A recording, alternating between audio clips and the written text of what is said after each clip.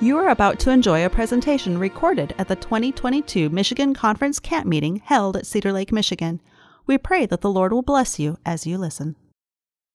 Father in heaven, we're just so thankful for this opportunity to be at camp meeting again this year. Thank you for all of those that are here today, and we know that your Spirit is here. We've already asked you to be here. I pray that you would be with Gus and Raina as they present this topic. And Lord, speak to our hearts. We know that your coming is soon. We want to have that firm foundation. We want to have our families and ourselves building on that rock. And so we just thank you so much for what you're going to do here today. And we love you. In Jesus' name, amen. Thank you, Gail. It's such a privilege to work in family ministry.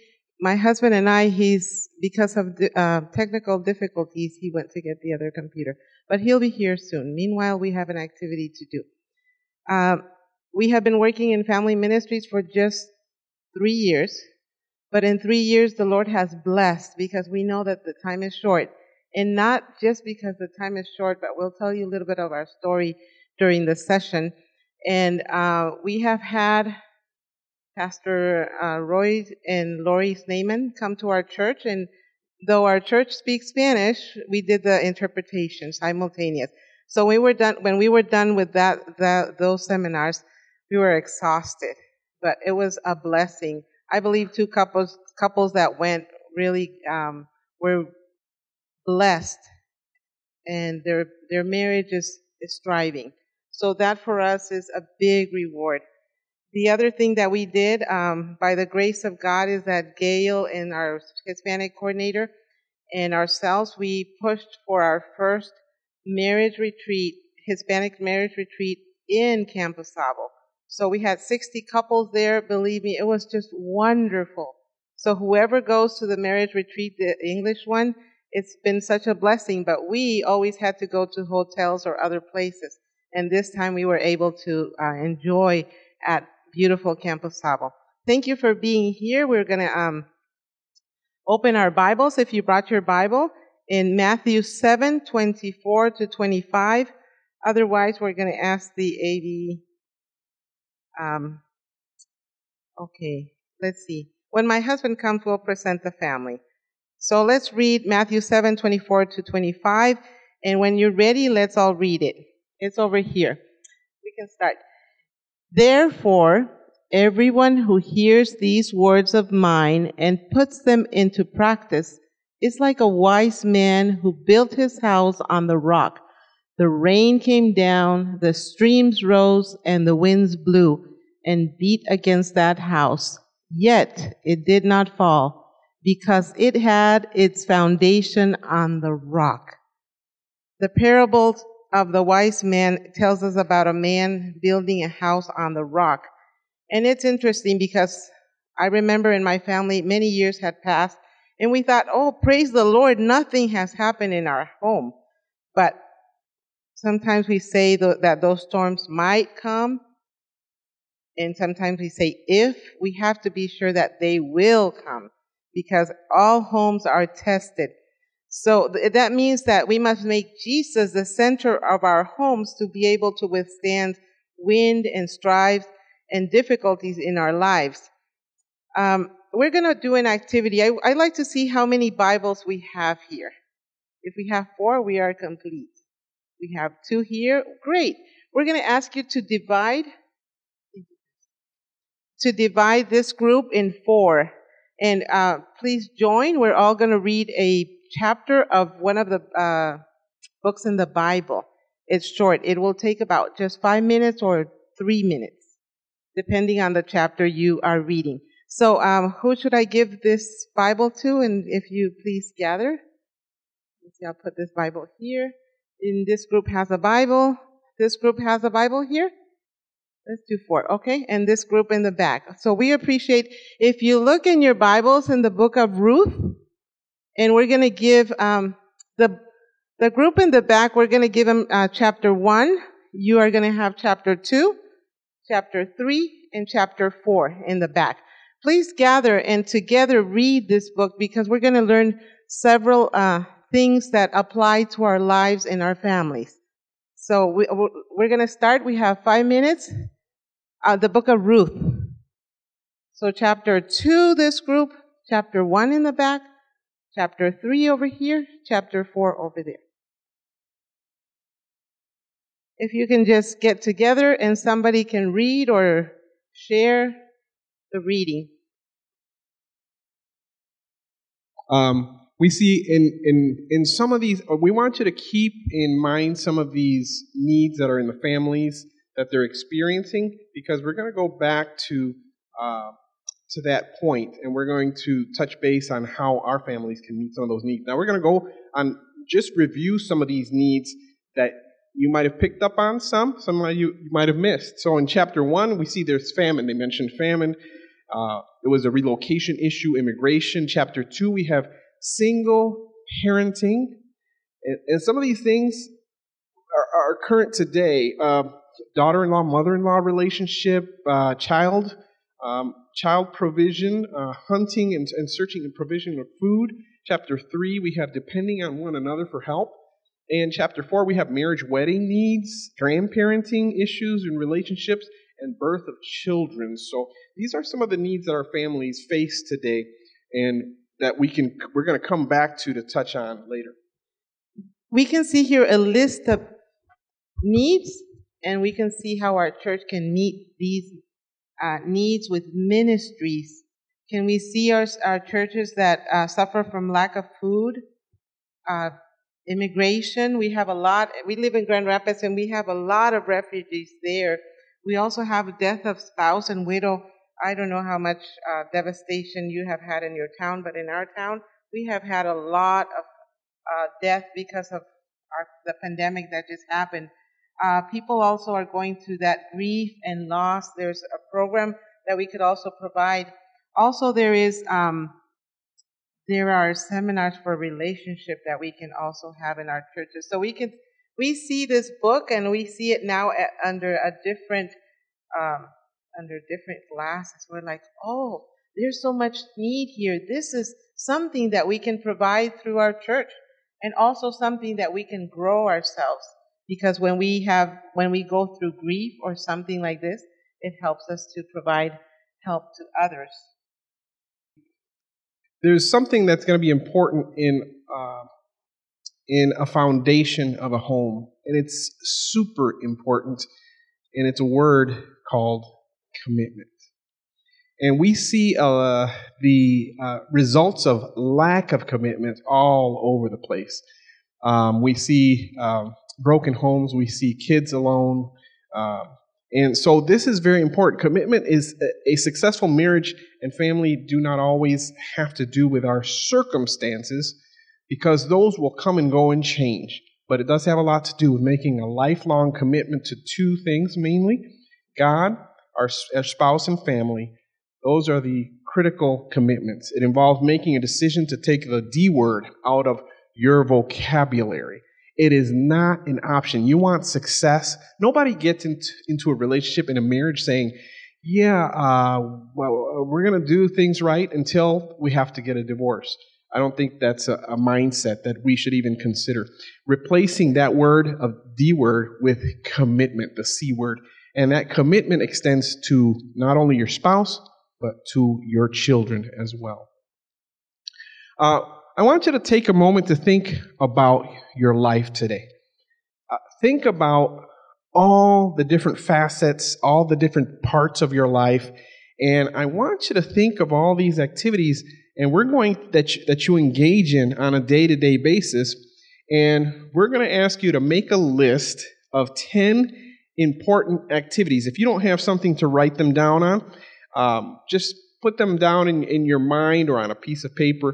But list the 10 most important things or people in your life. I want you to just make that list. Take a minute to do that. And then we're going to have you draw or put those people in priority in a pyramid.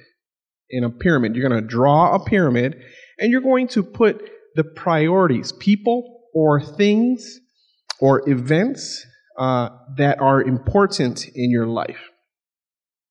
So we'll give you a minute to do that. We want you to go ahead and think of the 10 most important people or things or events or relationships that are important in your life. Is it, family? Is it church? Is it work? Is it, are there other priorities? Do you have a car that you love that is supreme above everything else? Your career, your life aspirations, is that above everything else? Those are the important things. I want you to think of those, and then we're going to ask you to put them in order of priority. What is on top and what is further down on the list? Okay?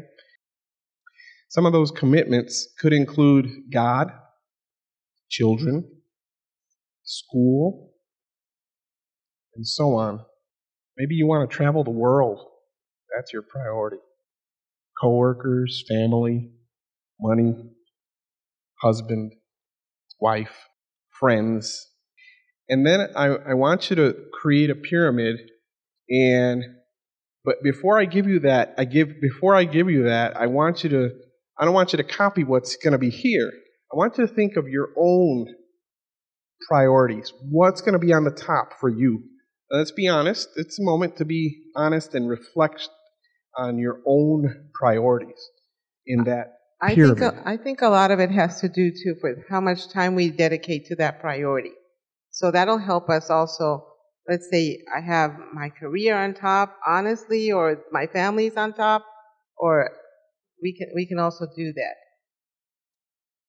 Okay, now that you have an idea of who are the most important people in your life, or the most important things in your life, like travel, church, money, family, coworkers, let's see if somebody wants to volunteer and tell us about their pyramid. Just list the top five. Okay. Let's look at this one over here and see what have they noticed that. So God, spouse, children, church, work. Is that the way our pyramid came up to be? Kind of. I would say sometimes ours would be maybe God and work. Right? Sometimes it's even work and then God. Because how much time do you spend in that personal time with the Lord before you run out the door? So this just shows us a little bit about where our priorities are going to be. And this is going to be very important because many times we say that our family is priority. We say that my spouse is priority. Yes, I love them. But what do my actions really say? We're so sometimes, the human heart sometimes can be deceptive. We tell ourselves something, but in reality, we do something else. So a good home relationship is going to be based on good fundamental priorities that are in correct order. And otherwise, if you don't have those priorities correct, your home is going to be a tilted home. Your foundation is not going to be solid. And we can all see the leaning tower of Pisa. And the foundation on it, if it was constructed on sand and it keeps tilting, they did not shore up that foundation well before, not shore it up. They didn't set it down first and correctly to prevent this from happening. And so, all of our foundation at home is set up and based on trust. And trust is built on relationships. So trusting, firstly, God, especially when things are not going well. When things are going well, it's easy, okay? But when they're not going well, you need to have established a trust relationship with God already so that you can make it through the moments when the boat begins to rock, when the water starts coming in and you start to have to bail it out. You need to make sure that you are having a good foundation and a good relationship with God. Now, it is that so important for us to build that home so that it withstands the trials that will come, not if they come. How many of you have never had a trial come to you, to your home, to your relationship, right? I think all of us know that it's not a matter of if, it's just a matter of when. And building that home that withstands these storms of life involves trusting God to carry us through. It was the year 2017, and I remember that maybe it was the year 2016, Gus and I started praying, Lord, do whatever you need to do to save us, not knowing what was coming our way. In the year 2017, we were getting ready to, making plans to maybe celebrate our 25th wedding anniversary. And that year, I started feeling bad. And I told my husband, I'm not feeling well. I know I have something. I went to the doctor. I told my doctor, I said, I think I have this. And he says, you know, you should stop thinking that way, he says, because we bring bad things. I said, no, I know my body. So that year we found out that I had a rare cancer in the liver. And it's like, what are we going to do now? We found ourselves like, you know, you're walking, you kind of know where you're going, and all of a sudden you just stand there and you're like, I don't know what to do. We don't know where to go. But we had been praying, we had been asking the Lord to be with us, to help us in our relationship with Him. And we asked the Lord these words, Lord, we don't know what to do. It's called epithelial hemangioendothelioma. And not that many people have this cancer in the world, so there's no treatment for it. And so we asked the Lord, please make it clear. Make the path, Lord, for us, so we don't have to be going here, going there like blind people. We have you as our guide. So we're claiming in your name, Lord, that you make this clear for us. And I remember that it was a Friday, it was late, and the doctor called me and he says, this is what you have, which I already had seen in my portal. Unfortunately, we can read things now before they happen, before we go to the doctor. And the doctor said, you know, this is what is showing, and you need to go have this and this and this and this. So the Lord opened the way. I cannot say that I did anything right or wrong, because the Lord had made it all for us. But having that trust in the Lord, like our foundation, made it for us better, made it clear. And this is something that it happens to all of us. I guess, I don't know, maybe it didn't happen to you, but we don't prepare for these things. But when they come and they happen to you, your boat really rocks and you don't know what's going to happen. You feel like if you step out of, you just give one step, something is going to happen. So that year, 2018, I still had things going on. 2019, well, to not make it long, 3 years ago, by the grace of God, I received a liver transplant. And the Lord led. We were wondering, should we take this? Because we don't know who you're getting it from. And they won't tell you. And we said, Lord, please make this clear. Please make this clear. Is this the liver she's to take? They don't like it when you say no to a liver. But we don't know. But we prayed, and we prayed so hard. And the surgeon says, this gentleman, I think this is a good liver, he says. And so they're not supposed to let you know that. But he said, I think this is good. So we were like, Lord, that was a light from heaven. Let's move forward. I could say that we have been developing a personal Bible study and prayer. It wasn't that we started doing it, but we already had started doing it. We had started doing it, sorry. So this was really, it's a rock that you hold on to. You're like, no matter what happens, the Lord is going to be with you. Daily family worship, although our kids had moved out, we still kept praying and doing our family devotional.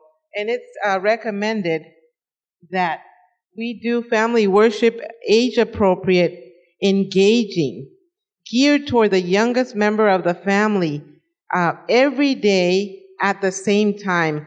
And I wouldn't say that you have to do it in the same place. You could probably change under the tree, on a hammock. I don't know, but the Lord is going to guide your home to be creative, your worship to be creative, because you have different personalities in your home. I remember my husband comes from a family, and he says that when they did worship, his dad prayed, his dad sang, his dad read, his dad did the last prayer. And I told my husband, I said, no, it's not going to work in our home, because if you do that, I'm going to start doing something else. I'll get distracted. So we bought a book for each one of them, age appropriate. And they would read a little passage. They would enact stories of the Bible.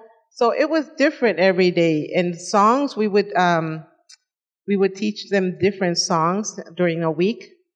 Then as the time went by, they learned more songs. It was engaging. It was interesting for us because it did not become a routine. It became a challenge, but a wonderful challenge, because we were able to explore different songs, even different languages. And it was fun because no one could understand us.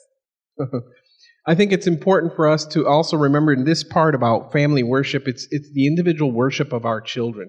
We need to continue to engage them so that they can develop that personal relationship. Did you have your devotion? Did you pray? What did you learn in your lesson as you had a few minutes? And I think that's going to be critical for that part of family worship and individual personal devotion. Church attendance, very important.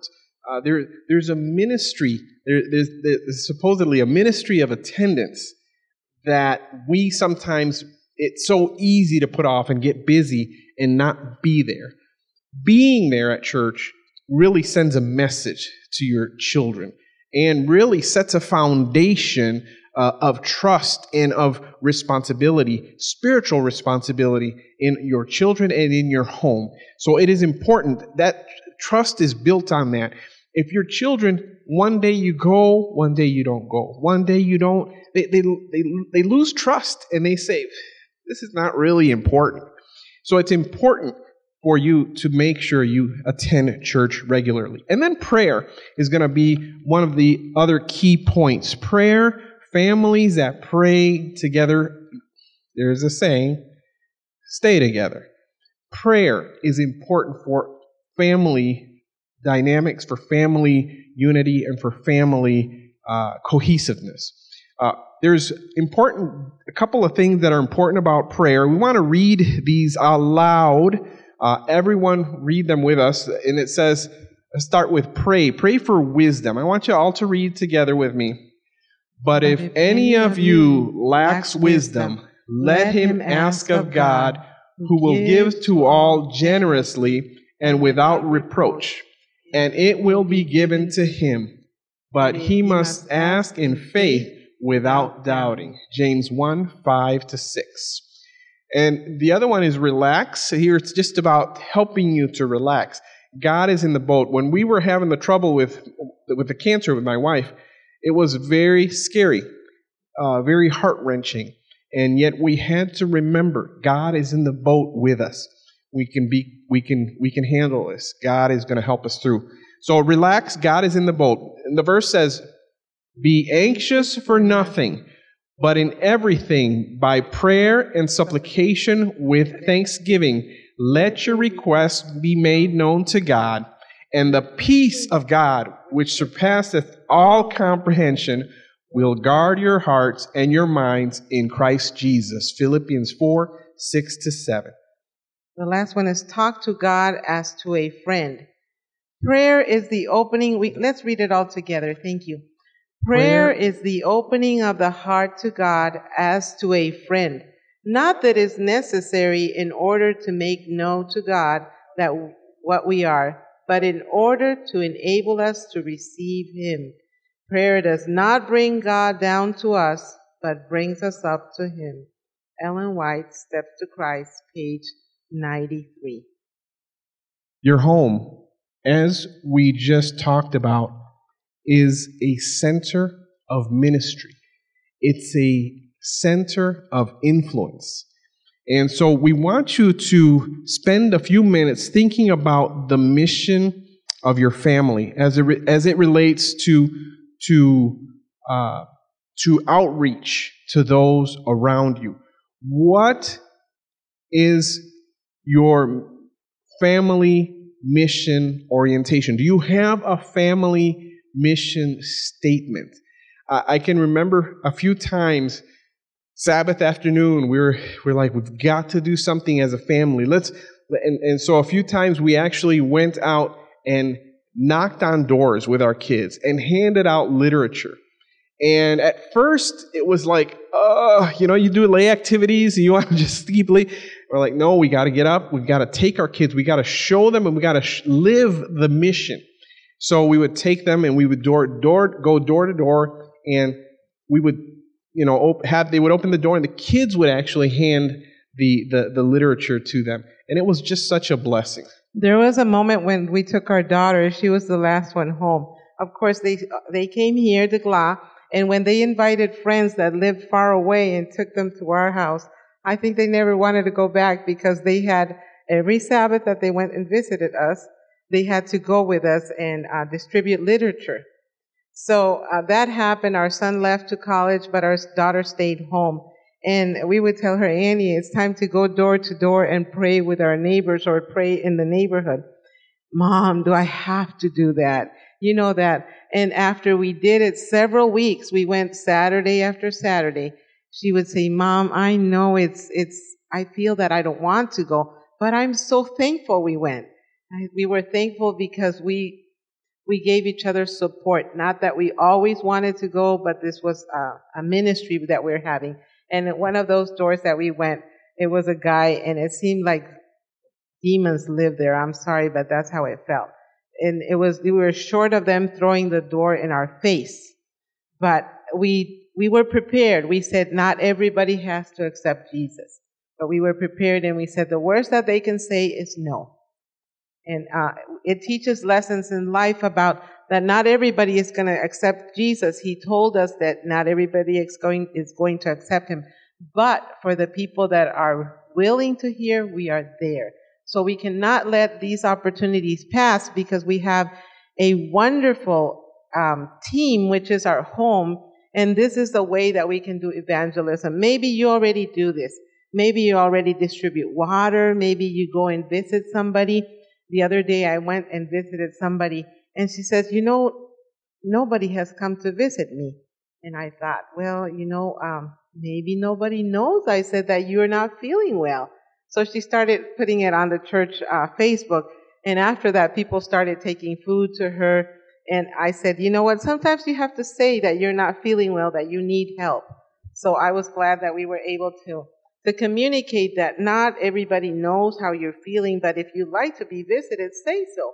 It also happens in our as individuals. Sometimes we're going through something. I remember when my mother died, and people used to call me and say, yes, you have to, there's an expression like saying, it's part of life. And I felt very sad, because I thought, those words, yes, it's part of life, but it hurts. It hurts when you lose somebody that you love so much. And I thought, you know what, I'm going to make it my ministry. That when somebody's mom dies, I'm gonna go and pray with them. I'm not gonna say, get over it or whatever it is. I'm just gonna wait and listen to them. And I have several ladies in our church that have lost their mothers, and I just go and hug them, and I ask them, how was your mom? How were her last days?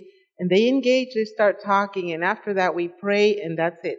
I don't have to say much. I let them talk. And this is the way that we can continue doing evangelism. So we want you to list 2 things that your family can do, that your family does perhaps or can do to minister to others around them. You saw the story of Ruth. You saw the needs that were there, and how those needs, perhaps some of those needs are right around your church or perhaps your own home. So 2 things that you can do, number 1, and does anyone have a family mission statement? I don't know. That was innovative. That was eye-opening for me. I'm like, oh, man, our kids are already in grad school. We kind of missed that. I never thought about getting a family mission statement. Anybody have one of those? No? That, for me, was extraordinary, because when you have a family, you've heard people say, we're the Richmonds. Yeah, we're the Richmonds. We We always, we're the greatest hikers in the world, you know. What is our family statement that our kids can hang on to and it can get passed on generation to generation? Just two examples of how you can minister. I don't know if anybody ministers in their neighborhood or in their church. Anybody as a family? Any examples? We got one over here and one over there. We'll go over there first. Oh, Raising awesome. chickens, giving eggs away with glow tracks. What an Okay, innovative. wonderful. Yeah, giving. At first, I said you put glow tracks in the eggs. I was wondering how you do that. In the carton. Wonderful. And over here. Okay, but what did you do when your kids were there? Okay. Cool. Very good. Questionnaires. Okay, very good. Very good. And even as our children are gone, we can still engage in that ministry as a couple, as a family still. Our kids are now far, but we have just one moment. We have a memory verse that we repeat, and it's Romans 8:28. All things work together for good for those who love the Lord. And I remember my daughter studying to take her second year of medical school test, which was 8 hours. And we repeated that verse. We prayed. Of course, we thought, give yourself a chance for failure. We're not always going to win. But by the grace of God, she passed. And she called me and she said, Mother, Romans 8:28 still stands as our family memory verse. Yeah. It's beautiful. Yes, you were going to say something. What a beautiful people on the road receiving gift cards, a Bible, and a glow track. What a great idea.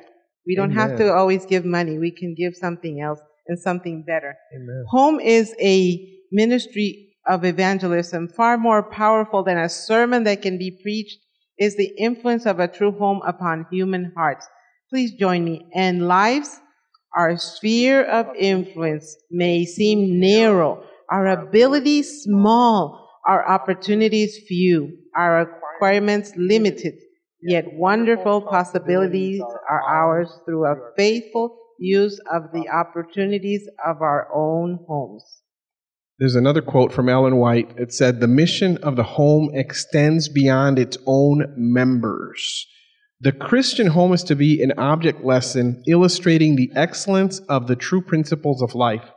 Such an illustration will be a power for good in the world.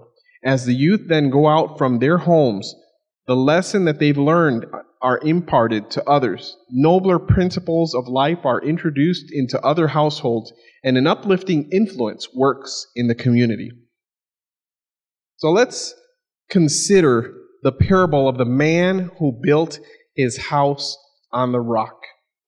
The one who built it on the one who built it on the sand in Matthew 7. Is your family foundation on a solid rock, or is it on the sand but with a nice view?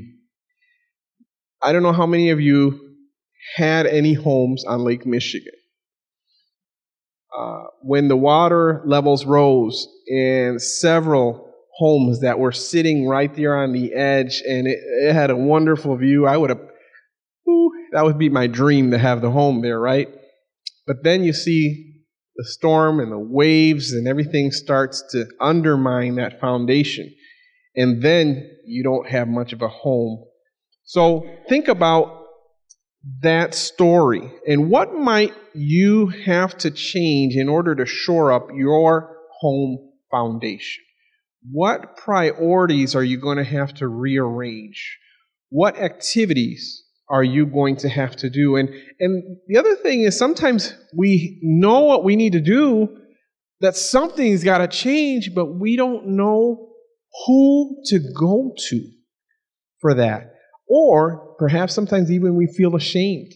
I had a pastor tell me, pastors are under a lot of pressure, and pastors supposedly their kids are supposed to be perfect, and if they're not, people are very critical of them. And it can be something that's heart-wrenching for them. Who do you go to for this? Find out with your pastor, your minister. There'll be someone to help. And then when you consider your life, family today, are these things that we talked about things that you already know but have to put into practice? Or have you learned something new today that you need to really put into practice and put into first priority? Let's wrap it up. What should we do? What can we do? Build your home upon the rock. Have a friendship with Jesus. Have God into your daily activity. What is it that we listen to when we are on the road driving? Do we listen to sermons? Are we listening to the voice of the Holy Spirit? These days, sometimes I suffer, but I ask the Lord to help me not get in the way, because sometimes your kids, the only thing they have is their earphones and just music. You can hear the beat out of it. I'm not saying that mine don't do it. I don't live with them, but I went to visit my nephews and we were traveling. I could hear the music that they were listening to on the side. And I thought, Lord, let me just keep my mouth shut and pray more for them. Commit your marriage and your family to God and make Him a priority in your life. Make sure your priority to your family is evident in the way in which you live. Trust in the one who is in the boat with you. How beautiful. Pray for wisdom in all decisions that you make. Live in such a way that your home reflects Jesus to others. Make sure others see Jesus in your home. I remember coming to a situation in our lives recently, and I asked God, I said, Lord, please take away my anxiety. I live in the future. I plan too much. I said, Lord, please help me take that anxiety. I put myself in your hands. I remember feeling that peace, and I said, I don't have to worry. Jesus is with me. But I fall just like Abraham in the story that he lied and did things. The same happened to us. But we should continue. We must continue, because life with Jesus is better. And to have a home on the rock is better to having it on the sand. I don't know if you have seen, there are pictures. There are architects who have built homes in other countries that they're on the cliff. You can see the home right there, but it's encrusted in the rock. And I see myself and I'm like, wow, I am so fragile like glass. Anything can break me. But the one who is holding me is the rock of Jesus Christ. To listen to more of these presentations, you may visit the audio archives at misda.org/audio22 or search for Michigan Conference Camp Meeting wherever you get your podcasts.